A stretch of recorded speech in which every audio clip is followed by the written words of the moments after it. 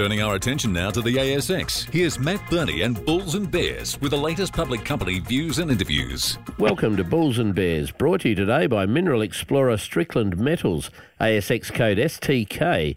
I'm Matt Burney and I'm joined now by the CEO of Strickland Metals, Andrew Bray. Hi, Andrew. G'day, Matt. Okay, so Strickland Metals' flagship Millrose gold deposit is part of its broader Yandal gold project in central WA. After acquiring Millrose last year, Strickland set about proving its theory that the gold mineralisation runs to the north of Millrose, a theory that came into sharp focus recently after the company discovered the new Wanamaker deposit just to the north that boasts some serious grades, respectable drill lengths and a blanket of shallow oxide gold that pretty much joins it back to Millrose. Okay, Andrew, hit me with the latest drill numbers from Wanamaker.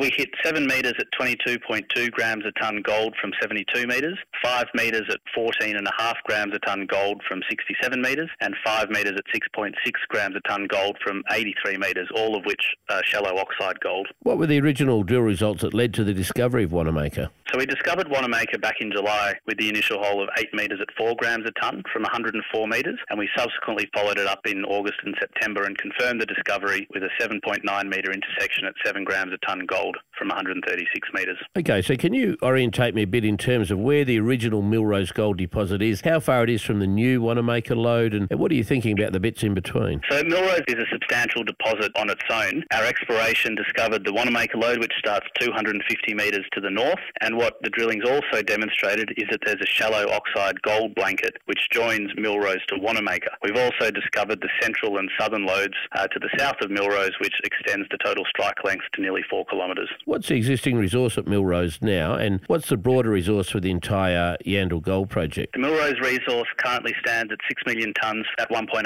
grams a tonne for 346,000 ounces, with a total resource of 11.7 million tonnes at 1.6 grams for 603,000 ounces of gold. You mentioned there's an oxide blanket of gold that stretches from Millrose through to the new Wanamaker lode. Exactly how long is that oxide blanket? It currently extends 400 metres from the top of the current resource to intersection of 7 metres at 22 at Wanamaker. What's the thinking now that you need to drill that extent to get some deep holes under that oxide blanket? We've got pending assays testing the northerly plunge of that, and also further assays pending testing the northern strike for further oxide. Andrew Bray from Strickland Metals, thanks for joining me on Bulls and Bears. And remember, we're only here to give you information, not advice, which you should of course seek independently. I'm Matt Burney, and this is Bulls and Bears. For more public company CEO interviews, go to the Money page on the 6PR, 2GB and 3AW websites and click the Public Companies tab.